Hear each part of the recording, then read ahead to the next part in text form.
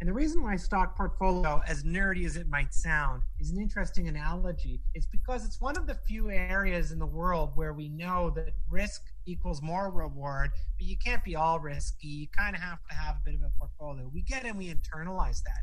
But when you take away that structure, our human emotions come in, and there's a lot of weaknesses that we have because of our innate desire to preserve and protect whatever's worked in the past. And so in finance, as an example, there's two constructs that are used. Welcome to Innovation and Leadership, where I interview uncommonly high achievers like top investment fund managers, elite special operations soldiers, startup CEOs who sold their companies for billions of dollars, pro athletes, Hollywood filmmakers, really as many different kinds of experts as I can. The whole idea is to hear how they did it and then what advice they have for the rest of us that can be applied to the organizations we're trying to grow and innovate. Thanks for listening, and I hope you enjoyed today's show. Today on the show, I've got Jeremy Gauthier. Jeremy, thanks for making time. Thanks for having me on the show, Jess. So for people that don't know about Trend Hunter and they don't know about the Innovation Handbook and the other side, the Create the Future, can you give people a little bit of a background on what you've been up to? Sure. High level, I was always a guy looking for his business idea, and I couldn't figure out what it should be. So before YouTube, before Facebook, I coded up a website called Trend Hunter, where people from around the world could share business ideas. And what I didn't expect is that the view count would go from thousands to millions to billions, and pretty soon it would become the world's largest trend platform. It's kind of like a giant focus group. You can go to it for inspiration, but on the back end, we use all of the data and insight to do thousands of futurism and innovation projects for pretty much every major brand you can think of. There's about 700 of them now we work for, and it's Disney, Samsung, Google, NASA, Starbucks.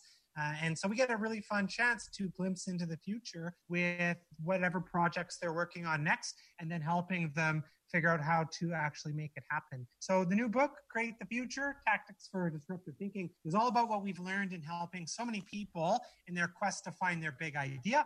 And it is a two-sided book paired on the other side with the Innovation Handbook, which is a rewrite of my 2008 bestseller, Exploiting Chaos, which is all about how times of chaos create opportunity if you know how to look and filter through that chaos. I love it.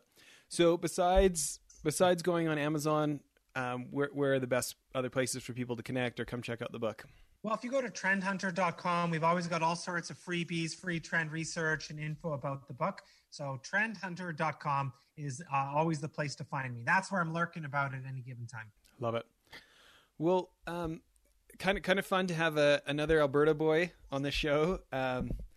Can you talk a little bit about your dad and just some ways that he prepared you to be an entrepreneur? Yeah, I have a wild background story of my dad. You know, it's funny, when I wrote my last book, Better and Faster, there's this part where you write it, you finally have all the content, you hand it in to your editor, and you're kind of nervous because you've worked on a project for 2.5 years, and now you're going to get the feedback all at one time. And my editor read it, called me, and he said, "Hey, Jeremy, I really liked page 86. And I was like, "Wait, what do you mean, page 86? What else? What did you like? Anything else?" He goes, "No, why do I have to wait till page 86 to hear the wild story about your dad, the boy entrepreneur? It explains everything about you, and I got to read 86 pages to get there." He goes, "You need to go back and interview your dad and ask him all about, what led him to be what he is and how he ticks, and that will explain to yourself who you are." I thought that was a little weird or obscure, but I went back, I flew, and I interviewed my dad, and I asked him all the questions I never asked as a kid. And then it was a great weekend. I'll tell you the takeaways, and they're wild. But 7 days after the interview, he had a heart attack and he died. And, that's obviously one of the most difficult parts for any of us when one of our parents die. And at the time, it was obviously crushing. But when I look back at it, I sort of thought, wow, if I knew when he was going to die, which I didn't, how would I want to spend my last weekend with him? And it'd be interviewing him. And that's what I got to do. So I don't know if you'll indulge me. I could tell you some more of his wild tale. Does that sound good? Yeah, I love it because for me, I think about wanting to raise my kids to be entrepreneurs. And so I think your dad's kind of an inspiration to me. So yeah, I want to hear it. Awesome. Okay. So Basically, as a little kid, he came to Canada and he was in Calgary, and he was in a poor immigrant family, and he didn't have much, but his mom was from where, by the way? From Germany. Okay. And they didn't have much, but his mom was a professional cook, and so they always ate well. They lived in him and his two brothers, and his mom and dad lived in a one-bedroom, tiny little shoebox of a house. And one day, he's with her in the grocery store where she's buying materials for her job and buying groceries. And there it is, the Kraft Philadelphia cream cheese. And when she's not looking, he grabs it, unravels it, and smushes it in his mouth. And she's mortified because this is like her job. She needs to be in good terms with the grocer, and her 8-year-old kid just ate the cream cheese. So she grabs him by the neck, takes him to the storekeeper, but then she probably is starting to figure out, like, what do you say? It's going to look bad on her too. So then she just went, I caught this kid stealing. Isn't that your kid? And they sentenced him to a month of sweeping the floors after school. And so every day he would go after school, sweep the floors, and then he started noticing a weird thing, which is that he was only 8 years old, but he noticed that at the end of the week, grocery stores throw away the food that is still good enough to eat, but not good looking enough to sell. And even though he was 8, that seemed weird because, being in a poor neighborhood, that just isn't how things were done. So he struck up his first business deal, and he agreed to keep on sweeping the floors forever in exchange for the leftover food that he would cart around to his neighbors to sell at deep discounted prices. And pretty soon he was the first kid on the block with a leather jacket and a BB gun. He expanded. He got into month-old magazines, door-to-door donuts, school supplies, and he had a pretty wild adventure of ups and downs as this boy entrepreneur. But what was interesting is he started really zeroing in on the fact that what matters, and this is important for you and for me, but his life realization is that what matters for success to find that next opportunity isn't really just hard work. It's hard work, but also finding an overlooked opportunity like those groceries, like those discarded vegetables. So he dedicated his life to trying to find those overlooked vegetables, per se, in all sorts of different markets. And I don't know, I'm talking for a long time without it being a back and forth as a podcast could.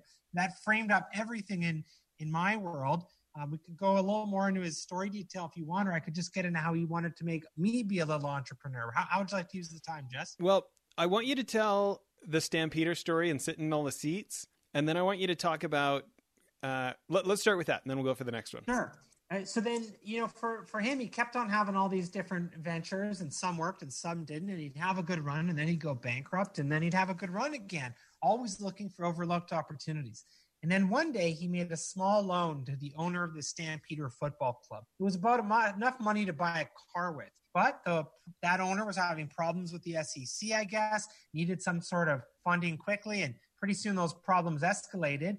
And the club had the Calgary Stampeders had a stadium that was only half full at any given time, and they weren't making money, and they went into bankruptcy. And when they did, the government went to my dad and they said, hey, I don't know if you know this, but the club is in bankruptcy. It's losing a couple million a year.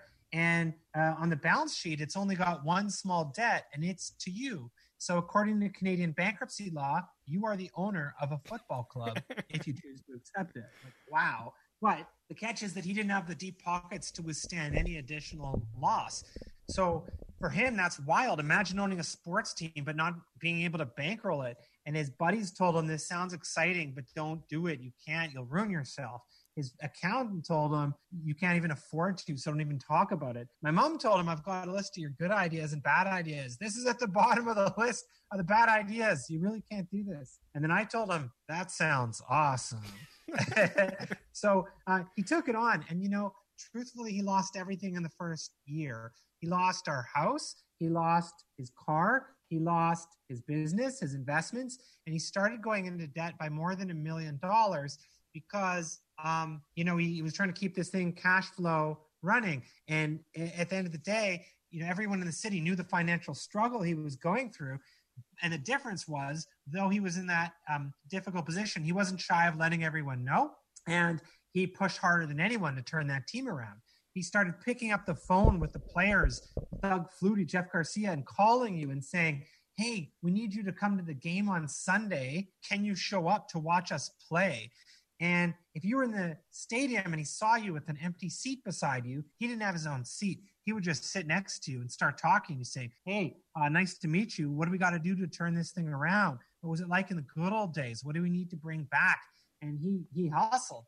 And he figures he sat next to 600 to 800 people over his 6 years. But in that time frame, they went from 15,000 people per game to, by the second year, 35,000 people per game. They then sold out every game for the rest of his 6 years. They were first in the West 5 of the 6 years. They won the Grey Cup, which is our Super Bowl, 2 of those 6 years. And in his final year, when he'd go in the stands, people would cheer his name because they knew all the financial struggles he went through, and they'd start going, Sig, Sig, Sig. And in his final year, when they had to vote for the MVP player trophy winner, they all started chanting his name, crossing the players off on the ballot and writing his name in. So in this final year, he won the MVP player trophy, even though he never played a game in his life. And that's the story of my dad.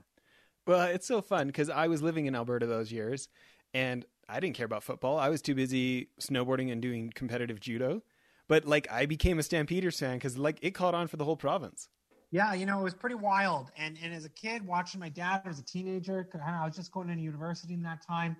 But I really started seeing that learning from me as a kid, because a lot of his winnings and his successes came from not just hard work, but really looking for all of the overlooked opportunities in every possible way. And if I drive that back to what it was like growing up with him, he really wanted my sister and I to have that love of entrepreneurship. And so I had, as a kid, a dozen different goofy businesses, the painting company, the lawn mowing, I made a peanut butter company, I had all these inventions.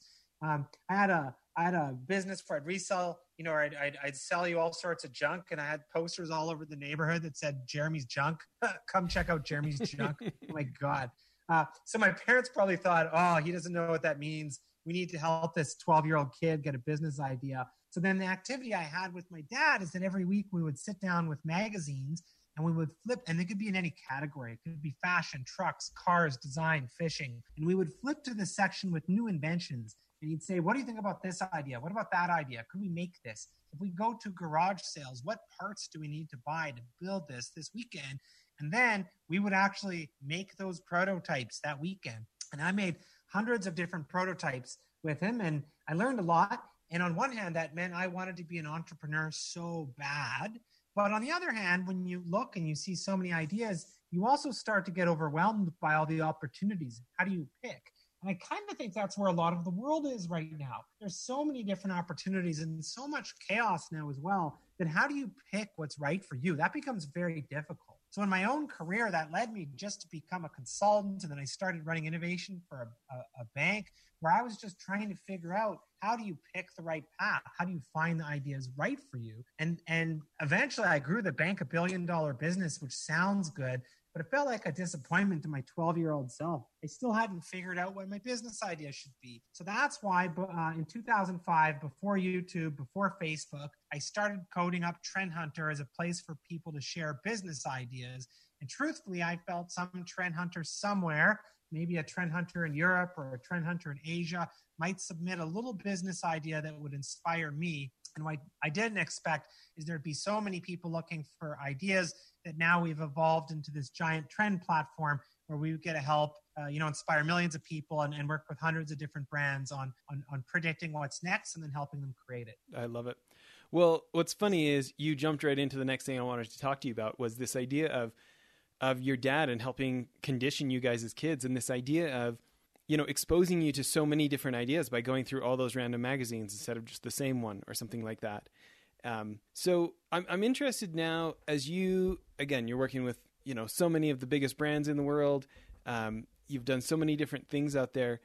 I'm interested, innovation is like such a buzzword. It's almost like it's just really overused, in my opinion, right?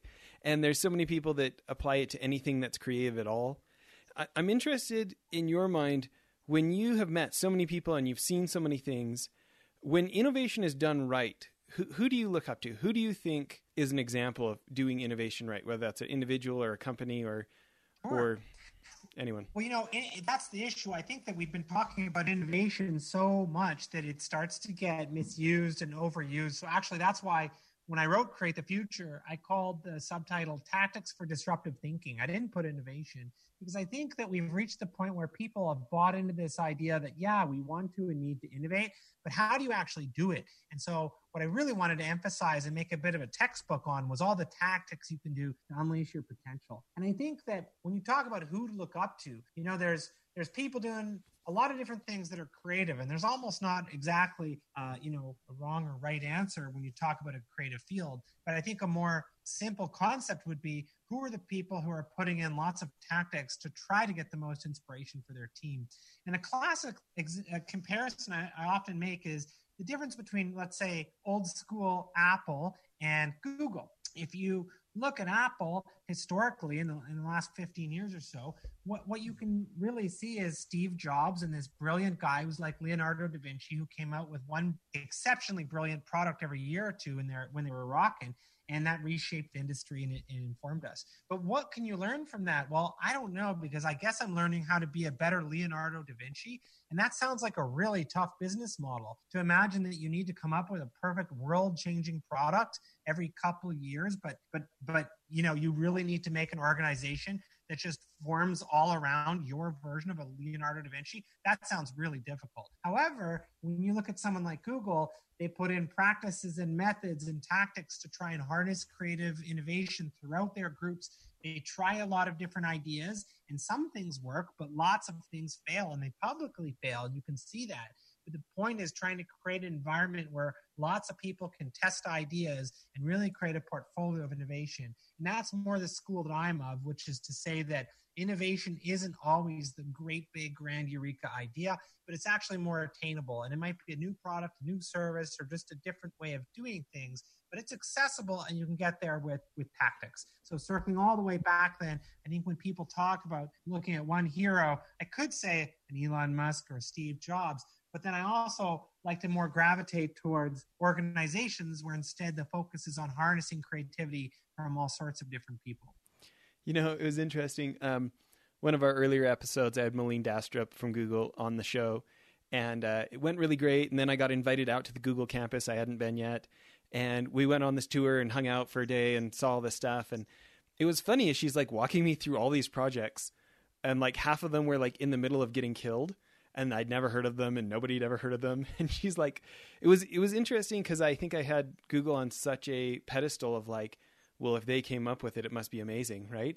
And she just talked about like this, like, they only invest so much that it's like a small bet they can afford to lose at, and that like she was talking to me about how stuff gets voted on, how stuff gets the green light to go further. And like, she told me about how many projects she had been on that never got greenlit, and she's spending like years there working on stuff that didn't get the traction that warranted the next step. And then, just recently she's at one of their like education spinoffs that teaches kids how to read without needing an adult. And so I used it for my youngest kid, and he's sitting there reading these children's books, and it listens to his voice and tells him when he got the word wrong, and he can click the screen and it'll read it to him right and all this stuff, and it was just interesting for me to like, it was this feeling of like, man, they're just mere mortals who are approaching this with different techniques than the rest of us. Anyways. Yeah. And you hit on a couple really interesting points there that are part of our whole philosophy. So I believe that innovation in some ways should be like a stock portfolio, which is to say you should have multiple bets at different levels of risk, and some things will work and some things don't. And the reason why stock portfolio, as nerdy as it might sound, is an interesting analogy is because it's one of the few areas in the world where we know that risk equals more reward, but you can't be all risky. You kind of have to have a bit of a portfolio. We get and we internalize that. But when you take away that structure, our human emotions come in, and there's a lot of weaknesses that we have because of our innate desire to preserve and protect whatever's worked in the past. And so in finance, as an example, there's two constructs that are used to talk about investing that apply to gambling, and they also apply to innovation. And they're kind of fun to think about. The first one is called House is Money. And it's that when you're a gambler way back in the day, you'd go and you gamble at the house, the casino, and you earn a whole bunch of money, you get ahead, and then you start playing with that money as if it didn't belong to you. It still belongs to the house, even though it's your winnings. So you do well and you start to overspend. And that happens with investors. If we do really well in one thing, our tech stock took off, well, then we think we should put our whole portfolio all into tech. Let's just do tech. It's really good. And with innovation, the same thing can happen. You can get too excited when you have a win. And yet we know that the world oscillates. Things work, they don't work. Everything's a market. The reverse of that is called a snake bite, which is interesting to understand in today's current economy. A snake bite is when you have a loss. And when we have a loss, we take it really personally. It's like we were bitten by a snake. We become irrationally conservative and we want to pull everything out and stop innovating and stop investing and stop gambling.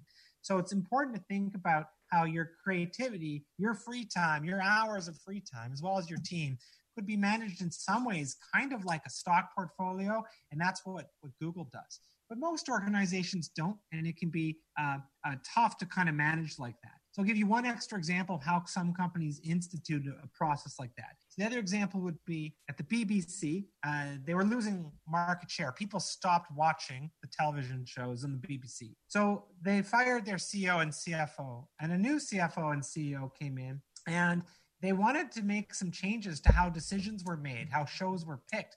But they were too new and they didn't want to put ripples through this big organization. So they made just one little change, which is that they put a gambling fund in, kind of like the high-end part of your stock portfolio, a little gambling fund. And the idea is that ideas that failed the normal process could still maybe qualify for gambling fund money. And one of the big hits was The Office, which went on to be the biggest hit in their history. It actually was part of the gambling fund. That's a riot. But that idea of having like survivable bets, right? That they didn't put it all on red. You know, it's interesting. You know, I'm glad you brought up the media because, you know, with what's happened to the newspaper industry and the way that streaming has taken over from cable in many ways and these kind of things, I'm interested in your thoughts as you look at the future of media and what you're seeing. And any kind of thoughts that maybe things you see potentially come down the pipe that maybe the rest of us haven't noticed yet? There's a really interesting sort of change that we've already seen happen, which is the world going in media from being one to many, so a few broadcasters making all the content that we see, to many, where you have user-driven content. And first we saw that with blogs and then influencers and then there's startups like Netflix, and that landscape changed a little bit. On the medium end of content, where people could simply rewrite content, it's become diluted because there's 1,000 different people that can produce the same article as you. But there is still a drive for the high-end quality content. You put together a great podcast as you have, and great. Now you've got a couple million people that are downloading what you've put together because you've put a lot more thought into making something deep. So I think what's happening is you have this constant competition where the stuff in the middle is now just becoming very diluted because you have tens, thousands, even millions in some cases of competitors producing content that looks the same. But once you start getting into the very premium world, there's still this ability to rise to the top. And it's democratized in that you can be wherever you are in the world, create your innovation podcast that you have as an example, and then rise to the top, you know, getting traffic that beats what the traditional magazines get when they pump out a little article on innovation. Yeah. Well, I'm interested in how you've applied this. Obviously, you're a New York Times bestselling author. You've got, you know, I think you have a foreword in your book from Malcolm Gladwell. Is that right? Yeah, that helps. Yeah, sure. Thank you, Malcolm. Thank you. Yeah, right. I'm interested in how you applied that to yourself and the approach that you took even to your books. Any lessons for the rest of us on the approach you've taken to your books that have sold so well? Well, you know, what's interesting in the book side, when I first wrote Exploiting Chaos, Tactics for Disruption, which is when I first wrote Exploiting Chaos, just rewinding back, which was sort of the inspiration for this new book on tactics for disruptive thinking. It was 2008, and I made that book as something I just purely loved. It was about how people get intimidated by the doom and gloom of a recession, and yet some of the greatest iconic brands and companies were founded during these times. Disney, CNN, Apple, Hewlett-Packard, FedEx, Burger King, all founded during a period of recession. So I wrote my first book out of a pure interest and love of it, and I poured my heart into it, and I loved it. And I didn't really have commercial expectations. I just made a perfect little project of all the stuff I was really passionate about related to chaos. And that was chaotic, and I was in the right place at the right time. I didn't really follow the mainstream writing what other people were writing about. I wrote about chaos. And when that took off, I became the chaos guy, and I started getting invitations by a lot of CEOs who were going through chaos, and I was in the right place at the right time. So the advice there isn't necessarily follow what everyone else is doing, but really try and think about what's next and follow your passion. And that kind of led to the next decade and a half of my life working with a lot of these brands.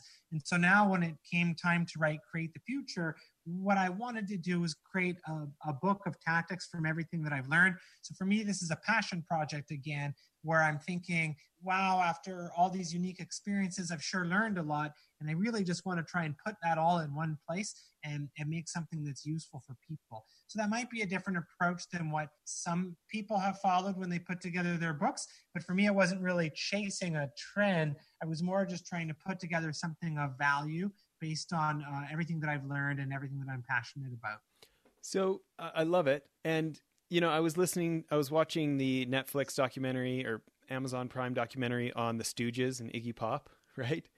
And just a couple of days ago, and he got this great advice from a jazz musician who he really looked up to, who really impressed upon Iggy this idea of play like you mean it. And it was interesting because I guess anybody could say that it wouldn't mean as much, but when you listen to this interview, it really influenced how he did like the next 30 years and becoming one of the biggest rock bands in the world, right? And this idea of like writing what you're passionate about, I mean, I know it's more than just that, but to me, it sounds a little bit like you're writing like you mean it when you say all that. I really love that quote. And I think play like you mean, I think that's really interesting. When I look at my own life, I so desperately wanted to be an entrepreneur as a kid with those exercises with my dad, looking through all those magazines, hunting my idea.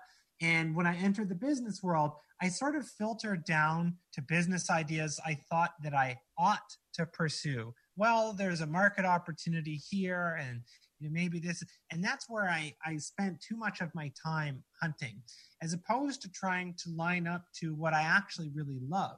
And what I really love in my case is futurism and trying to help people work through difficult problems, and this concept that you have more great ideas within your path than you might be aware of, but you get caught repeating what you do. And that's what I've dedicated my life to. And that doesn't sound like something that's a business model, but because I've poured my heart into it, work doesn't feel like work, and it's become something. And if I was to talk to my earlier self, I think the advice that I would say would be, you think you're going to get in business and you're going to turn your business around and sell it in a couple years, or that it's something where you're getting into it for the money and you're trying to find a market opportunity. That's not really true. You're picking what needs to be a passion because you're going to pour all the hours of your life into it. You're going to probably stick with whatever path you're on a lot longer than you think. So how can you pursue your path in a way where work doesn't feel like work and you're really excited to dive into solving a tough problem that you like solving? And that way you'll put the extra effort in and you'll reap the rewards, and you'll look back in your career and the time will not feel like time spent in an industry where you didn't feel like you belong. I love that. I feel like it's like cliche to say things like follow your passion and stuff like this, right? But at the same, like, it's a cliche for a reason. Like, I think about things I've done in my life just so I can get to the finish line because I was just trying to get that done, right? But then I think about the things that I love the most, besides hanging out with my family, and it's like snowboarding and art, right? Like, I'm an art school dropout that got into mergers and acquisitions. But when I get to do art on my own, like, I'm not just trying to get the picture done. Or like snowboarding, like you go do epic backcountry snowboarding, snowmobile up to the backside of a ski resort and ride down the whole backside fresh powder yourself. Like, the riding is the point, not getting to the bottom. It's not like, oh, finally I'm at the bottom, this is great. Like, the riding was the point, right? And like, you think about doing business where building it is the fun part. Like, sure. How much better is your life, right? Well, there's another need in the book. There's another story that I'd included on Patagonia's founder, Yves Chouinard. And what was interesting is he says a quote, but I'll lead the story into it to really understand the quote. And it's one of my favorite quotes in the world, and exactly it's what we're talking about. So in the early days of Patagonia, they focused on quality. He was a mountain climber. He liked respect for the environment and the mountain. And he had the choice when he had a lot of early demand to expand quickly and add more factories, maybe overseas. but he resisted and he focused on quality and he turned orders away. And over time, Patagonia evolved to a company that's become wildly successful because of their emphasis on quality and still the environment. In fact, they're a company where, to give you an idea on the environment, if you are at an environmental protest and you get arrested, they will bail you out of jail. That's a company policy. The CEO last put out a quote, and it was a year or 2 years ago, and he said, if you want to buy another coat from us because you're bored, don't. We don't want you buying a new product just because you're bored of whatever you have. We're not out here to create excess stuff. And so as a result, they launched something called Worn Wear, which is a program where they tour the stores and for free, they'll repair your Patagonia clothing so you don't have to buy new clothing. Wow, that's weird. Now, this company has gained a huge following because of an intense commitment to the environment, being unwavering in both the quality and the eco focus. So they're an interesting benchmark in that particular vertical of humans who wish to follow such a lifestyle. But what was interesting is he had a quote that sums all of this up and has been their mission for many years. And it's a mountain climbing quote. He was a climber, and he said, it's not the attainment of the summit, it's the style of the climb. I love it. Well, I think that's a great place to end for part one. Everybody, please go to Jeremy's website. Go check out Trend Hunter. Go to the Amazon page and look at Create the Future and buy 10 copies for all your friends. And tune into part 2 of the interview. We're going to keep asking more questions here. Thanks, everyone.